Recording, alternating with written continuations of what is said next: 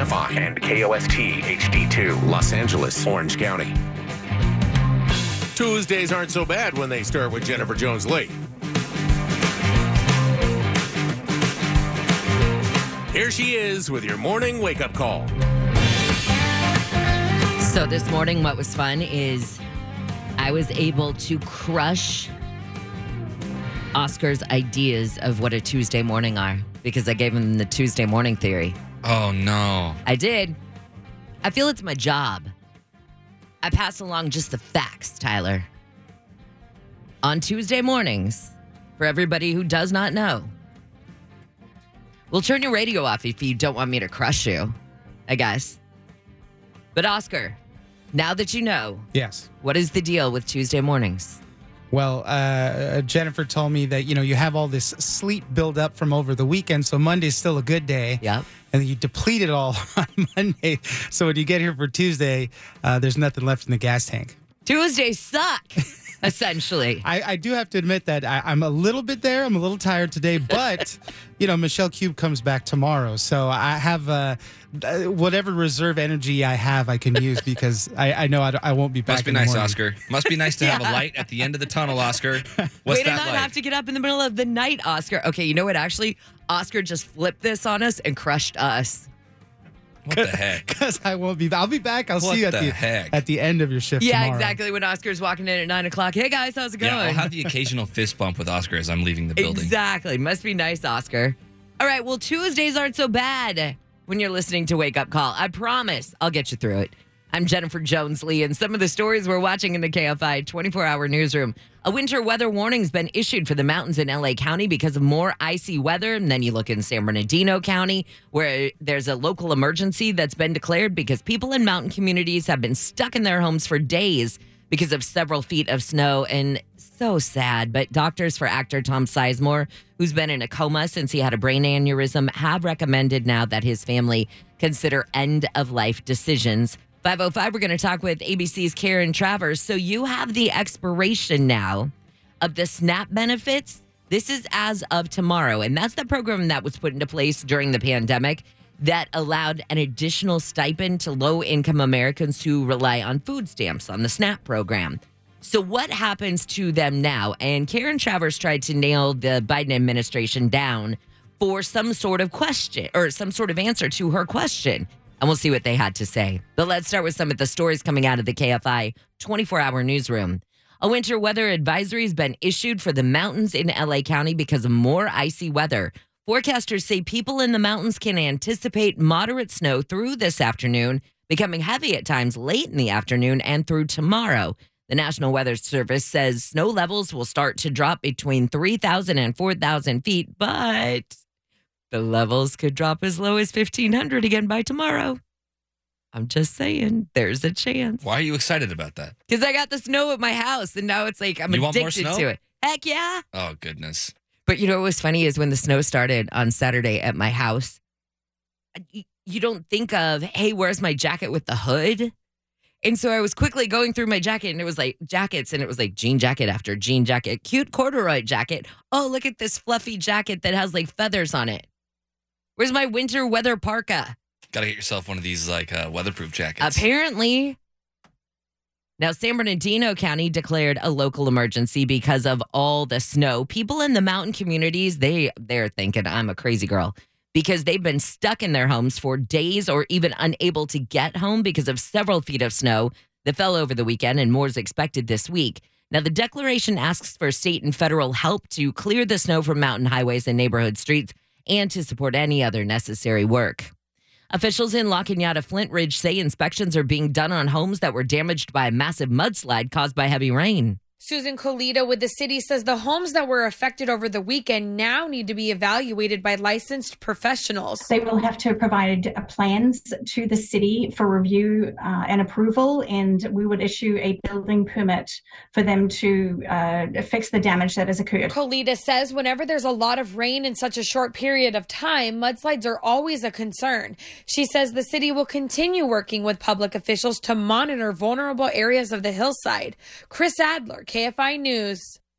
And the LA DWP says more than 25,000 people are still without electricity because of the latest storm. The DWP's Brian Wilbur says down power lines and trees over the weekend caused the majority of the outages. Look to have extra blankets, coolers, things that you're going to need, and expect that your power is going to be out for a significant amount of time. Wilbur says crews have been working around the clock to first tackle hazardous situations, then help those who have been without power the longest. Customs officials say they've made a historic fentanyl seizure at the California-Mexico border. After x-raying a pickup and a search by a canine unit, officers found 46 packages of fentanyl and 30 packages of meth with a combined street value of more than $1 million. Agents say on Sunday a woman driving a pickup entered the Andrade port of entry east of Calexico. She was sent to a secondary inspection area. Agents say they found the packages inside the pickup's fuel tank with a total weight of 86 pounds.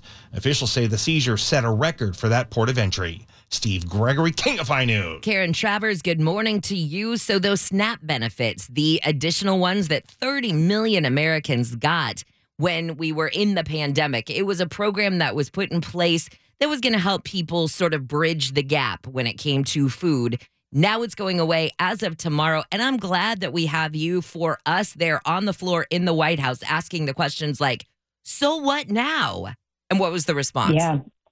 Yeah, and the question I asked yesterday was, is there an executive action the president is going to announce? Is there something he can do to address the impact on millions of Americans who are going to bear the brunt of this when these boosted SNAP benefits expire this week? And, they were meant to be temporary.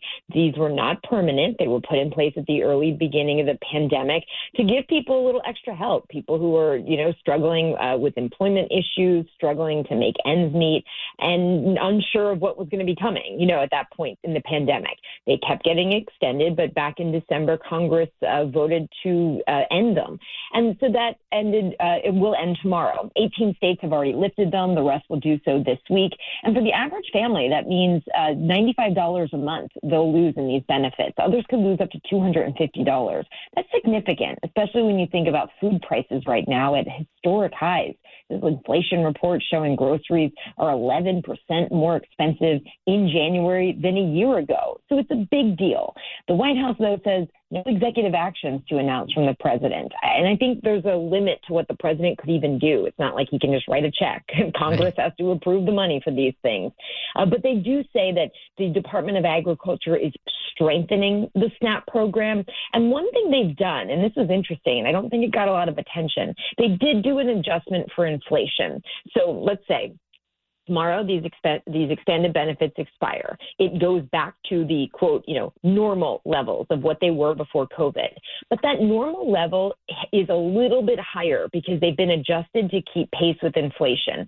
So people will get about an average of $26 a month more than they were getting pre-COVID. Again, not what they were getting for the last 3 years, but it's a little bit more than 2020 because of that adjustment for inflation. How many people do they think these SNAP benefits kept out of poverty during the pandemic?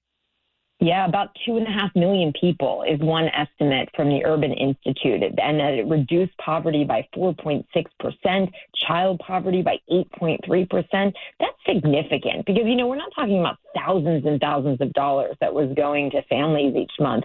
In some cases it was under $100, but that made such a massive difference for pulling people up.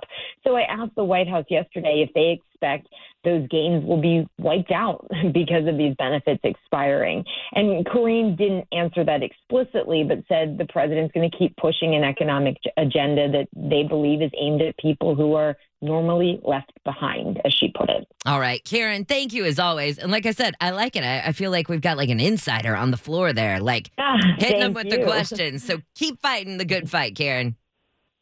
Have a great day. Thanks. You too. See you later. ABC's Karen Travers. It's so fun because occasionally I get to see, Karen ask this question, and this is what Karine Jean-Pierre said, or, whatever the case may be. And I'm like, that's exactly the question I would have asked. And so I live vicariously through her. Anybody want to be a White House correspondent? It doesn't matter for which president, but would you want to be a White House correspondent? I mean, you see how those news conferences go where they're all sitting there in front of the White House spokesperson. And you all get to, scramble and ask your questions. And you're all arguing over one another, fighting for whose, voice gets through sometimes. I would love that. Oh, I love a good, reporter fight like that. Ooh, this is crazy. The U.S. Marshals Service says a data attack has compromised sensitive information. Spokesman Drew Wade says the data theft last week included personal information belonging to the targets of investigations and personal information of Marshals employees. The Marshals Service handles federal prisoners across the U.S. and goes after fugitives. CNN says info on the Witness Protection Program was not breached. The LA County Board of Supervisors is set to consider a motion to end LA County's local COVID-19 emergency declaration. The motion being heard today would end the proclamation of a local emergency and the proclamation of a local health emergency March 31st. The statewide COVID-19 emergency declaration ends today. A man from Anaheim has been sentenced to 10 years in prison for causing a fatal crash while high on meth. He pleaded guilty yesterday to killing a pedestrian in Buena Park. The driver was going 62 miles an hour in a 40-mile-an-hour zone. A youth jail diversion program for low-level crimes in OC has run out of grant funding after decades of treating over 1,000 kids a year. We need to make things right, not just punish. Waymaker's Heather Benjamin says the nonprofit treats underlying causes for first-time offenses of crimes like shoplifting, truancy, simple assault, or vandalism. If they were to go to court, it may be dismissed completely. The offense may just require a fine that the parents pay, and there's no learning opportunity, no intervention. Benjamin says state funding ends today for contracts with police agencies in 6 cities. She says now the goal is to get all police agencies in the county to band together to keep the program afloat. In Orange County, Corbin Carson, KFI News. A winter weather warning has been issued for the mountains in LA County because we've got more icy weather, and it's really going to start to come in heavier later this afternoon into tomorrow. Snow's probably going to hang out around 3,000 to 4,000 feet. However, there are some places where the snow level could drop as low as 1,500 feet. So if you were in one of those places, Santa Clarita, I know, got some. Out where I live in the Inland Empire, we got some. There's a chance. San Bernardino County, however, has declared a local emergency because people in mountain communities have been stuck in their homes for several days because of several feet of snow. And I just got word from ABC7 that some SoCal mountain communities in those areas, also places like Crestline, I guess, they're saying that their store grocery shelves are bare. And apparently there are some gas stations in those areas that only have a few thousand gallons of premium unleaded left. We're going to cover this story with KFI's Blake Trolley all morning long for you. And coming up, how would you like to set a world record at Disneyland? Right? There are Disney adults who are obsessed with being kids all the time. And I love that. I love finding the child inside. But how about finding the child inside and set a record at the same time? Well, that's what a guy did. And he's going to be with us coming up at 5:35 this morning. I have so many questions. Like, how do you have the time to do that? What made you think, hey, here's an idea. Let me set a record at Disneyland. So all that's coming up. Right now, let's say good morning to ABC's Aaron Katursky. When you put these two things together, Aaron, it's like something out of MacGyver. I had The Wire and I had a sweet potato and it solved a cold case. But this is legit what happened, a sweet potato and The Wire that came to solve a 12-year-old cold case. It's like the Mad Libs of criminology for sure, Jen, because 12 years ago, there was this murder on Cape Cod, Hyannis, Massachusetts. Guy was found shot in a home. Police determined he was shot through the window of the house. They found in the bushes 3 shell casings, a cell phone, and a sweet potato that had a hole in it. And prosecutors said that, the sweet potato appeared to have been used as a silencer, which, if you're a fan of The Wire, was something from an episode of the show, spawned a whole bunch of internet demonstrations about whether it would actually work and all that. But be that as it may, the sweet potato also contained the DNA of the suspect, who was just arrested 12 years later last week, appeared in court yesterday, and pleaded not guilty. Because he, I guess, would have touched that sweet potato if it was the silencer as he was using it or trying to maneuver it around to make the silencer out of it. So it would have been what? His fingerprints, I guess, that would have been on it?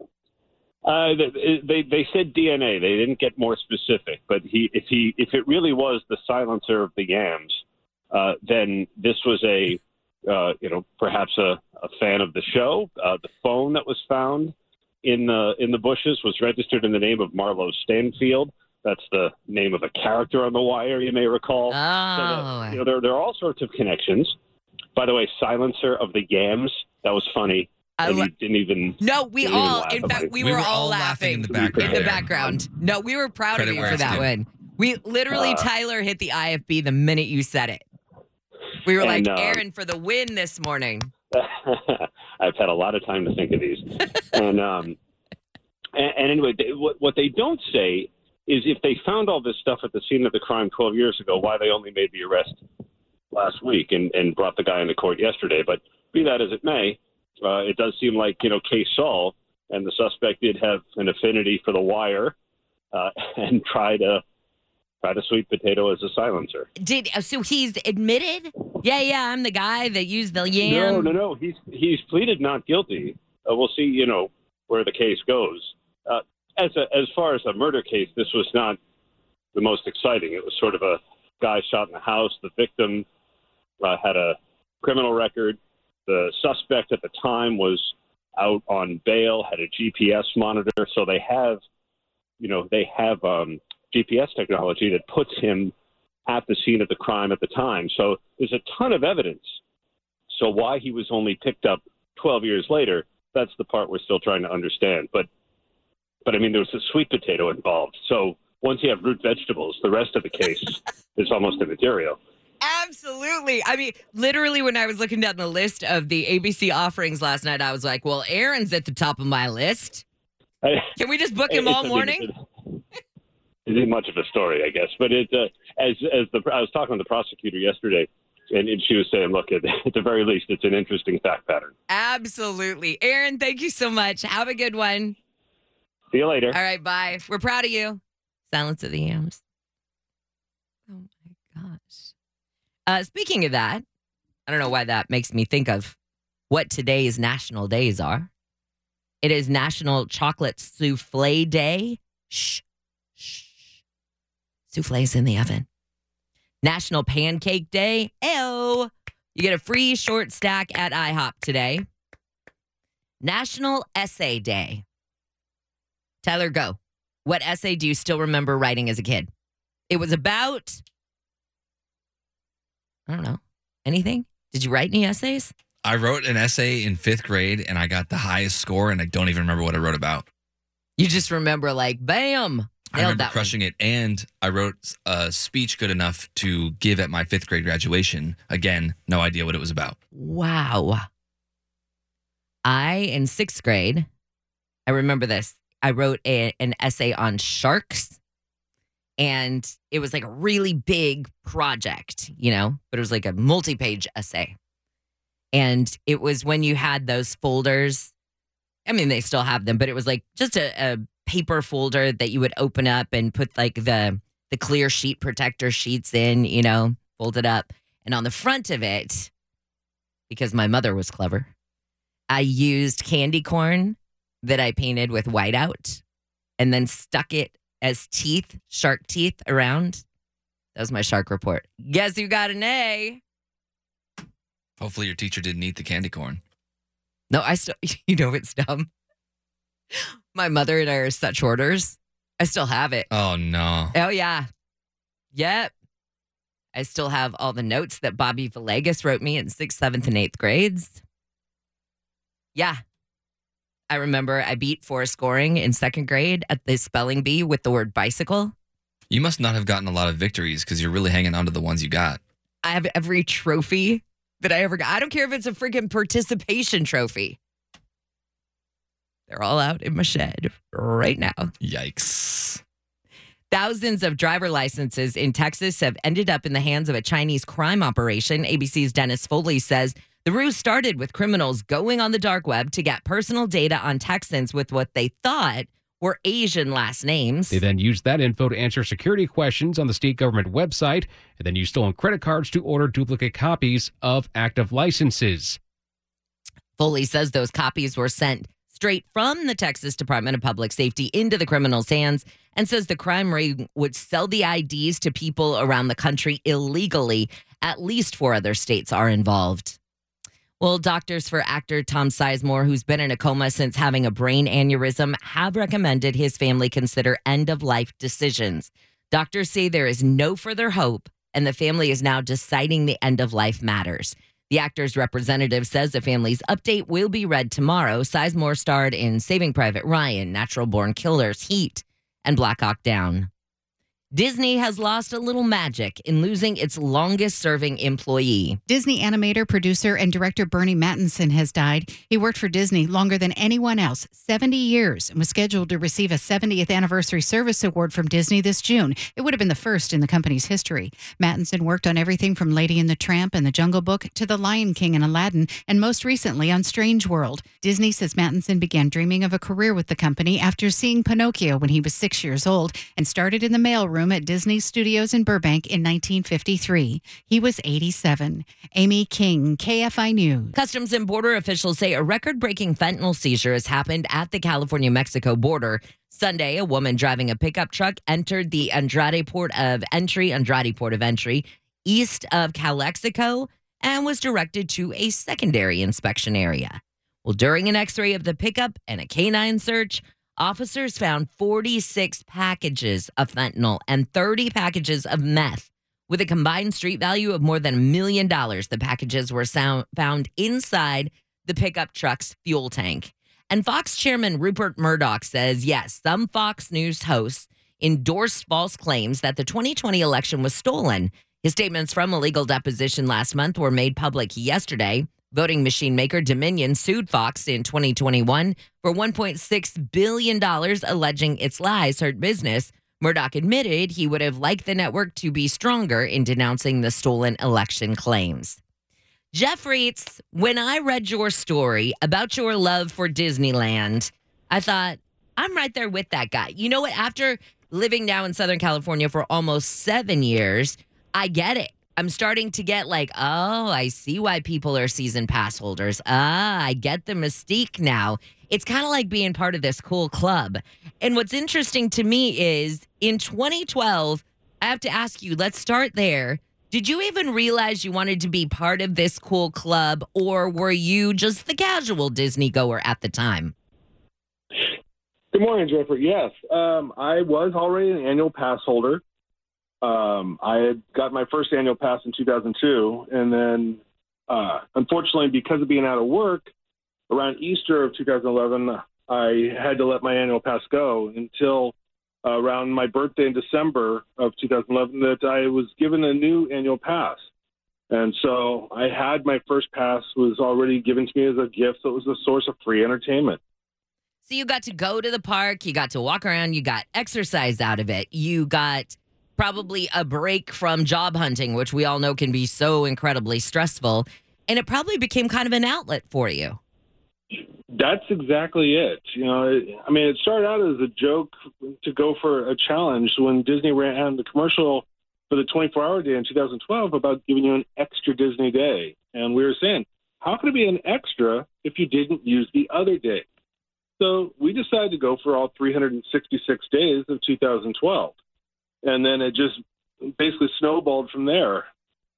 When you started going every single day, did you say to yourself, hey, I'm going to set a record?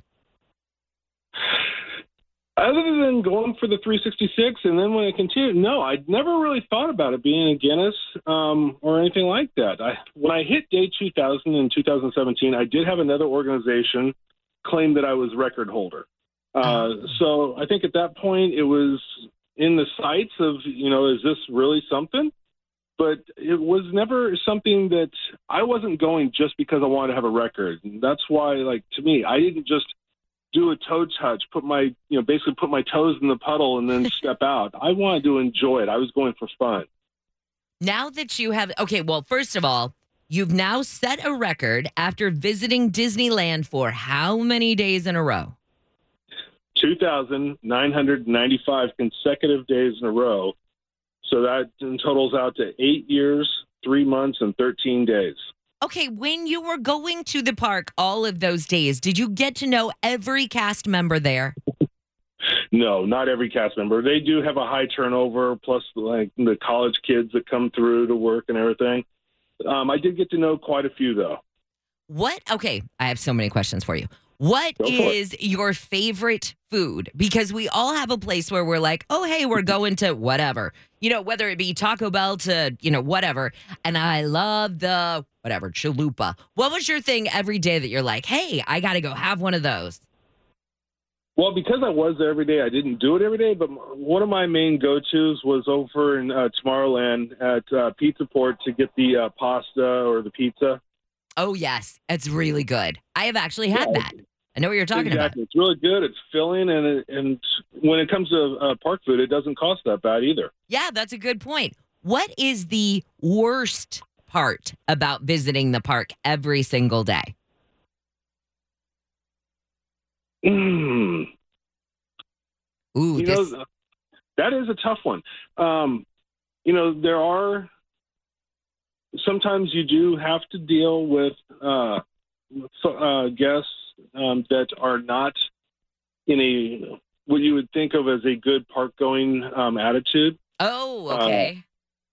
And so it can make it difficult. At one point, I remember I was had my foot run over by a lady that was driving one of the electric wheelchairs, just trying to cut through the crowd. And so, stuff like that can make things not as fun, but I still was having a good time. And that could have been found anywhere. That can be sometimes a Tuesday in downtown LA.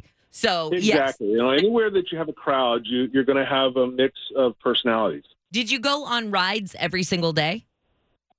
Not every single day. Some days, if I could be going, and there was, say, a special event going where they were doing Wednesdays with Walt, and for annual pass holders, they were showing different historical Walt Disney movies and things up in the Lincoln Theater.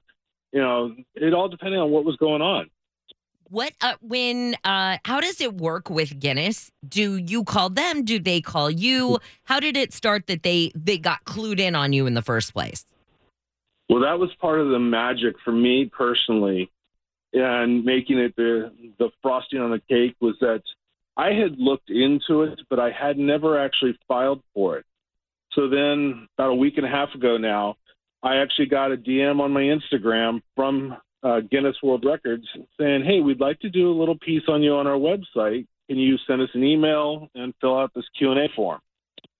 And I get the Q&A form, and on the top of it says, congratulations on your new world record. Wow. And so at that point, I emailed her saying, should I be filling this out because I never actually filed?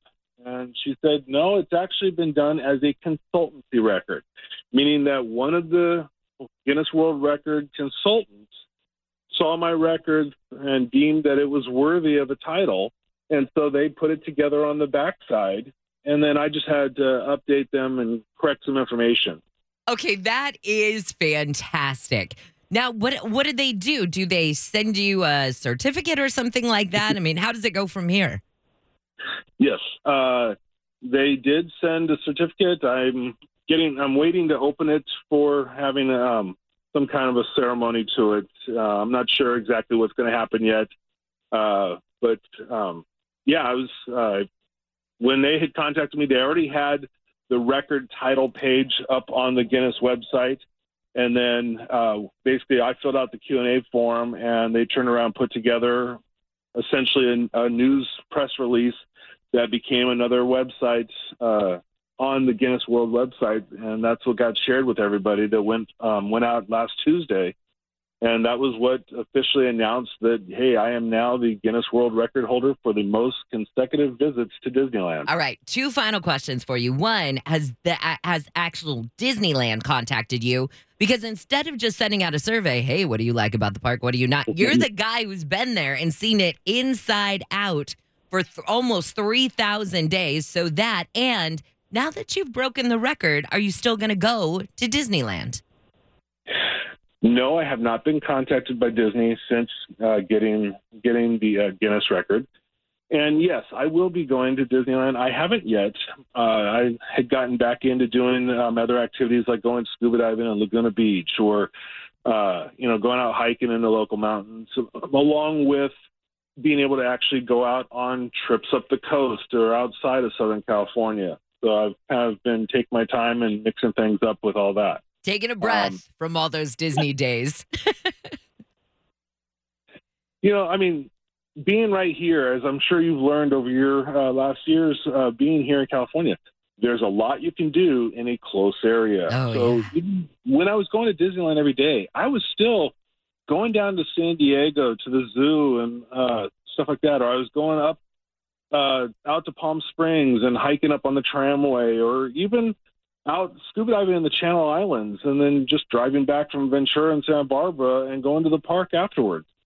Okay, that's amazing, because I don't think that I would have the ability to handle people from the zoo to Disneyland in one day. So you must have an incredible patience tolerance. Jeff, thank you so much, and congratulations on your world record. I think this is really cool. Thank you, Jennifer. And yeah, it's been a lot of fun. And I think sharing it with everybody has been one of the best parts of it. Absolutely. Well, thank you for sharing it with all of us this morning, and good luck to your next Guinness World Record. Thank you. Have a great day. Thanks, you too. See you later. All right, bye-bye. Bye.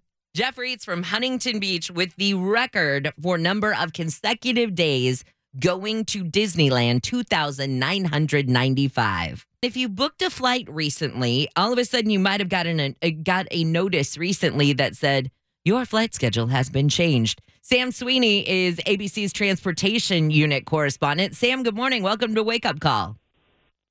Hey, Jennifer, good morning to you. So what happened? Why are all these airlines tweaking their summer schedules right now? I mean, it's only the end of February. Well, the airlines publish their schedules about a year out. And as we get closer, in this case, to the summer travel season, they have to tweak their schedules based on demand. In the past, prior to COVID, airlines had tons of historical data. They knew exactly how many people were going to spend their winter vacation in Mexico and how many business travelers needed to be in Chicago on Monday morning. But since the pandemic, with people shifting their habits and business travelers working from other locations and extending to long weekends, everything has changed. So they really don't have the grasp and the understanding of exactly how many seats they need to certain destinations. So as we get closer to departure, they begin to tweak their schedules. And that's exactly what we're seeing here for the summer travel season. When we're talking about tweaking, are we talking, oh, hey, your flight has been delayed from 4:45 to 4:55, or is it bigger than that? It really depends on the situation. And I should mention that these tweaks are happening roughly 100 days before a flight in most cases. But it can range anywhere from 2 to 4 months. As for timing, it could be as small as, hey, we moved your flight 5 or 10 minutes, 15 minutes. In some cases, though, it could be several hours. And in very rare cases, they could move you to the next day. Those are typically on, low-cost airlines that only have a flight every other day to a certain destination. We're talking about Spirit and Allegiant, Frontier. But if you're on Delta, United, Southwest, JetBlue, you should have it the same day. And this really can work out in your advantage. So if you book a flight with a layover because it was cheaper than the nonstop, and then they move your flight several hours, you can call the airline and say, hey, look, you moved me to a flight. That's not convenient for me. I want you to now put me on that more expensive nonstop. And generally, they will do that free of charge. Oh, that's good advice. Okay, that's good to know. Of those sort of cheaper airlines that you're talking about, I mean, a lot of people who have flown on those already say, oh, yeah, you kind of get used to, those changes or things maybe not being as great as they are on other airlines, but you still book them because they are so much more cost effective in some cases for people. So are we as travelers willing to, I guess, take that risk that our schedule might be changed a little bit in order to save some money? Look, it really depends on what your budget is. Those budget airlines are excellent when things go right. And if you are flexible and if you don't care about paying for an aisle seat or paying for a drink on board. But you do run the risk that they have fewer flights than the larger airlines, the legacy carriers like Delta, United. So if there's a problem on United, they may be able to switch you 2 to 3, 4 hours. But on the other airlines that have fewer flights, it becomes a lot more difficult. There are more people fighting for fewer seats. So it really is a risk that you run. All right, Sam, thank you so much. I appreciate your time this morning, and a heads up for everybody listening, because even Tyler here on the show, he was talking about he's got a flight already. He's been given the heads up. It's been delayed 15 minutes. So a lot of people listening this morning are going to be impacted by this news. Thanks so much. Thank you. All right, see you later. Sam Sweeney is ABC's transportation unit correspondent. What airline are you flying, Tyler? I'll be flying Air Canada home from Vancouver. Oh, okay. Got a little trip to Vancouver planned, do you? Yeah, I'm taking a little cruise up to Vancouver. Nice. Okay, very nice. Very good. That's good travel right there. Let me get you some of these stories coming out of the KFI 24-hour newsroom. An educator in her 40s has settled a lawsuit against the LA school district, alleging she was sexually abused by her math teacher in middle and high school. The woman filed the suit in 2020, saying the man groomed her when she was 11 and the sexual misconduct continued until she was 26. The former math teacher filed a suit saying the student had a crush on him and admitted that his wife found several notes and cards from her. He denies he ever sexually abused the now-grown woman. LA County Sheriff's detectives say they'd like to hear from anyone who has been sexually assaulted by a man in Bellflower. 42-year-old Mario Chavez allegedly approached a girl in front of a convenience store February 18th, then forced her into his car and sexually assaulted her. Detectives say the guy may have also assaulted others. He drives a white, older model Chevy Malibu. He's Hispanic, 5'9", 200 pounds. He has tattoos, including an Aries symbol on his left forearm and an M on his right hand, also a face tattoo on his left bicep. There's a high school in Indiana that has canceled production of a play 2 days into auditions because parents complained about gay and non-binary characters. Now, a petition with more than 2,500 signatures has been circulating, demanding the show must go on. Marion, the true tale of Robin Hood, is a comedic gender-bending take on Robin Hood. The play's writer says the original may not be appropriate for the high school, but the school planned to do sort of a teen version. He says he's worried students are being told it's not okay to be who they are when his play is all about inclusion. When I was in 6th grade, I went to North Cow Creek School in Palo Cedro, California. Go to Redding and take a right on Old 44 like you're going up to Mount Lassen. Stop somewhere in the middle. That's where I grew up. So my little school, K through 8, had 224 kids in it. My graduating class, 24 kids. So we got to take trips a lot. The parents would drive, but one of the trips was up to Ashland, Oregon. And I was in, it was my English class. It was like a, advanced English class. I mean, whatever. Were there 3 of us in it or something like that for a school that tiny? And so we went to Ashland to see Romeo and Juliet. And I don't know if my teachers just didn't know or they thought that we were mature enough to handle it. But one way or another, in Ashland at that time, Romeo and Juliet was done in a very, very advanced way. I mean, sexual innuendos, the grabbing of certain parts and whatever. And I just remember my teacher looking down at us with her eyes probably bigger than ours, thinking, holy cannoli, how am I going to get out of this one? Now, we, as 6th graders, thought it was phenomenal. Anything in 6th grade that's a little racy is giggle-worthy, right? So we all went home telling our parents how amazing this was. While our teacher was like, oh my God, parents, I'm so sorry. It's a great memory. Ooh, have you had shrimp recently in California, Arizona, Colorado, and Utah? For all of you listening on the iHeartRadio app, it's been recalled because of a bacteria concern. The recall says it is possible the shrimp was underprocessed. It's by Kawasho Foods, Kawasho Foods USA. And that company has issued a voluntary recall of one of its medium shrimp, geisha media shrimp, following reports that the 4-ounce cans were swelling or leaking or bursting. So the cans have this Best By date on them of May 12th. We're going to get more on this tomorrow, and this will be at 5:33 tomorrow. Friends of Big Bear Valley say 2 eggs that were laid by Jackie, remember the bald eagle in Big Bear Valley that we all have been watching? They are unlikely to hatch. I was so sad when I read this story yesterday. So the mom and Shadow, the dad, have been keeping the eggs warm since they were first laid January 11th. But I want to know how. How do the friends of Big Bear Valley know that these 2 eggs specifically laid by Jackie are unlikely to hatch? I mean, they're watching them from as far away as we are. So how do they know? And what are the chances, I don't know, of Jackie and Shadow having more eggs early on? Anyway, we'll get into that tomorrow at 5:30. And if you are not following this trial and you are any bit of a crime watcher, a true crime follower, whatever, the Alex Murdaugh murder trial in South Carolina,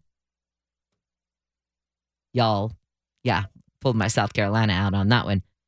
This is the most entertaining trial I've seen in a long time.